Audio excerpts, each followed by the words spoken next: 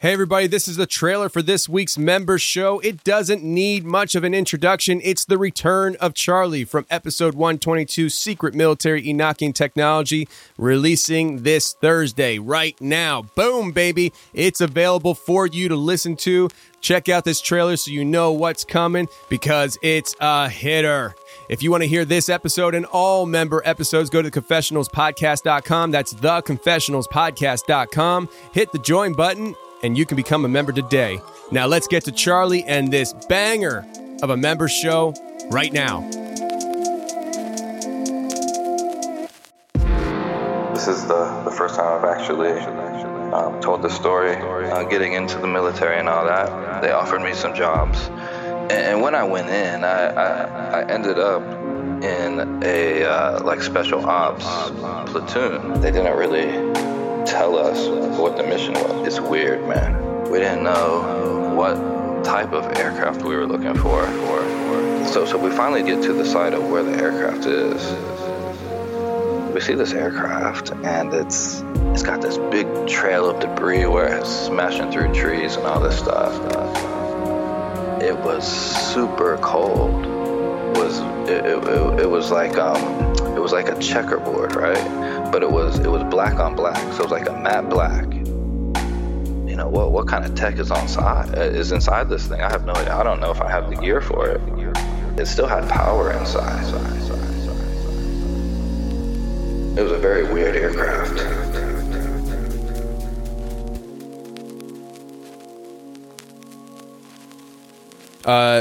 What should we call you? You can just call me Charlie. All right, today we got a returning guest. Charlie, how you doing, man? Hey, Tony, I'm doing pretty good. I appreciate you having me back on.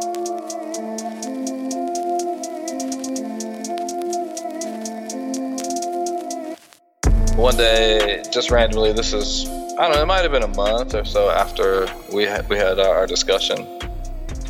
I'm at my house one night, and it's dark, so it's, I can't remember what time it was, but it was definitely dark, so it's way after hours. It's probably 9:30 or so. I get a knock on my door.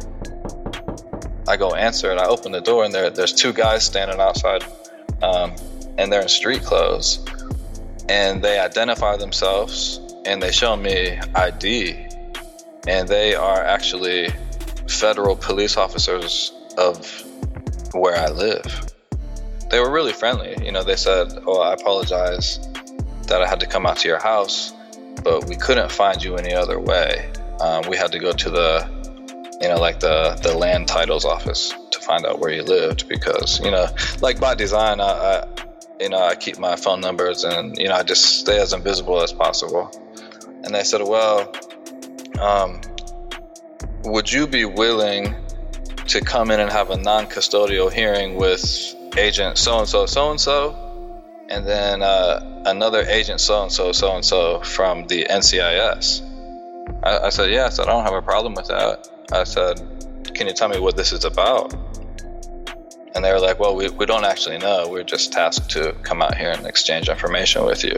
So I went and I got myself an attorney on retainer. I go to his office. We take a ride out to this particular federal building where the meeting was. Blah, blah, blah. We go to the elevator. We go up a certain amount of floors, and we get out. And we get escorted to a particular room, which I quickly recognize as an interrogation room.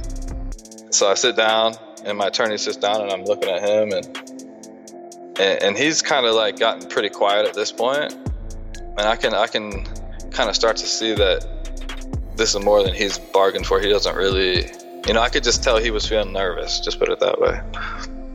A few minutes later, 3 guys come in the room. 2 of them are from this federal agency, and then the third one is the NCIS guy. They come in, close the door, introduce themselves, have a seat. He said, "Well, since you brought an attorney, then I'm going to read you your rights. And you have to, read through this piece of paper and sign." So then this we start this interview process.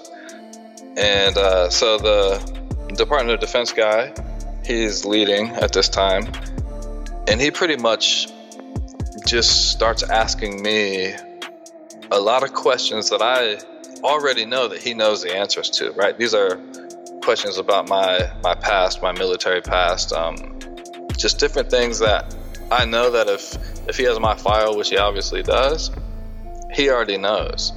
So then it starts getting a little bit strange, because then he starts asking me questions like, well, do you still have access to classified servers? Do you have classified material in your home? Do you plan to do harm to, XYZ government? What are your intentions? Blah blah. So now I'm starting to get questioned like a suspect, and it goes on for a while. There's a lot of questions that are kind of the same exact questions, but they phrase them a little bit differently to, I guess, they gauge what your answers are. And they're all three taking turns, asking me different things in different ways, but ultimately the exact same questions. And I think it goes on about 40-45 minutes. I'm sitting there, luckily I have some training in advanced interrogation and stuff like that, so I have an idea how to keep a demeanor and stuff like that. So I'm going through this process and I'm answering their questions, and then I finally get fed up with it, right? Because now I'm feeling defensive. I'm offended now, because these questions that you're asking me are indicating that you think that I'm some type of criminal, or I'm planning some type of criminal activity.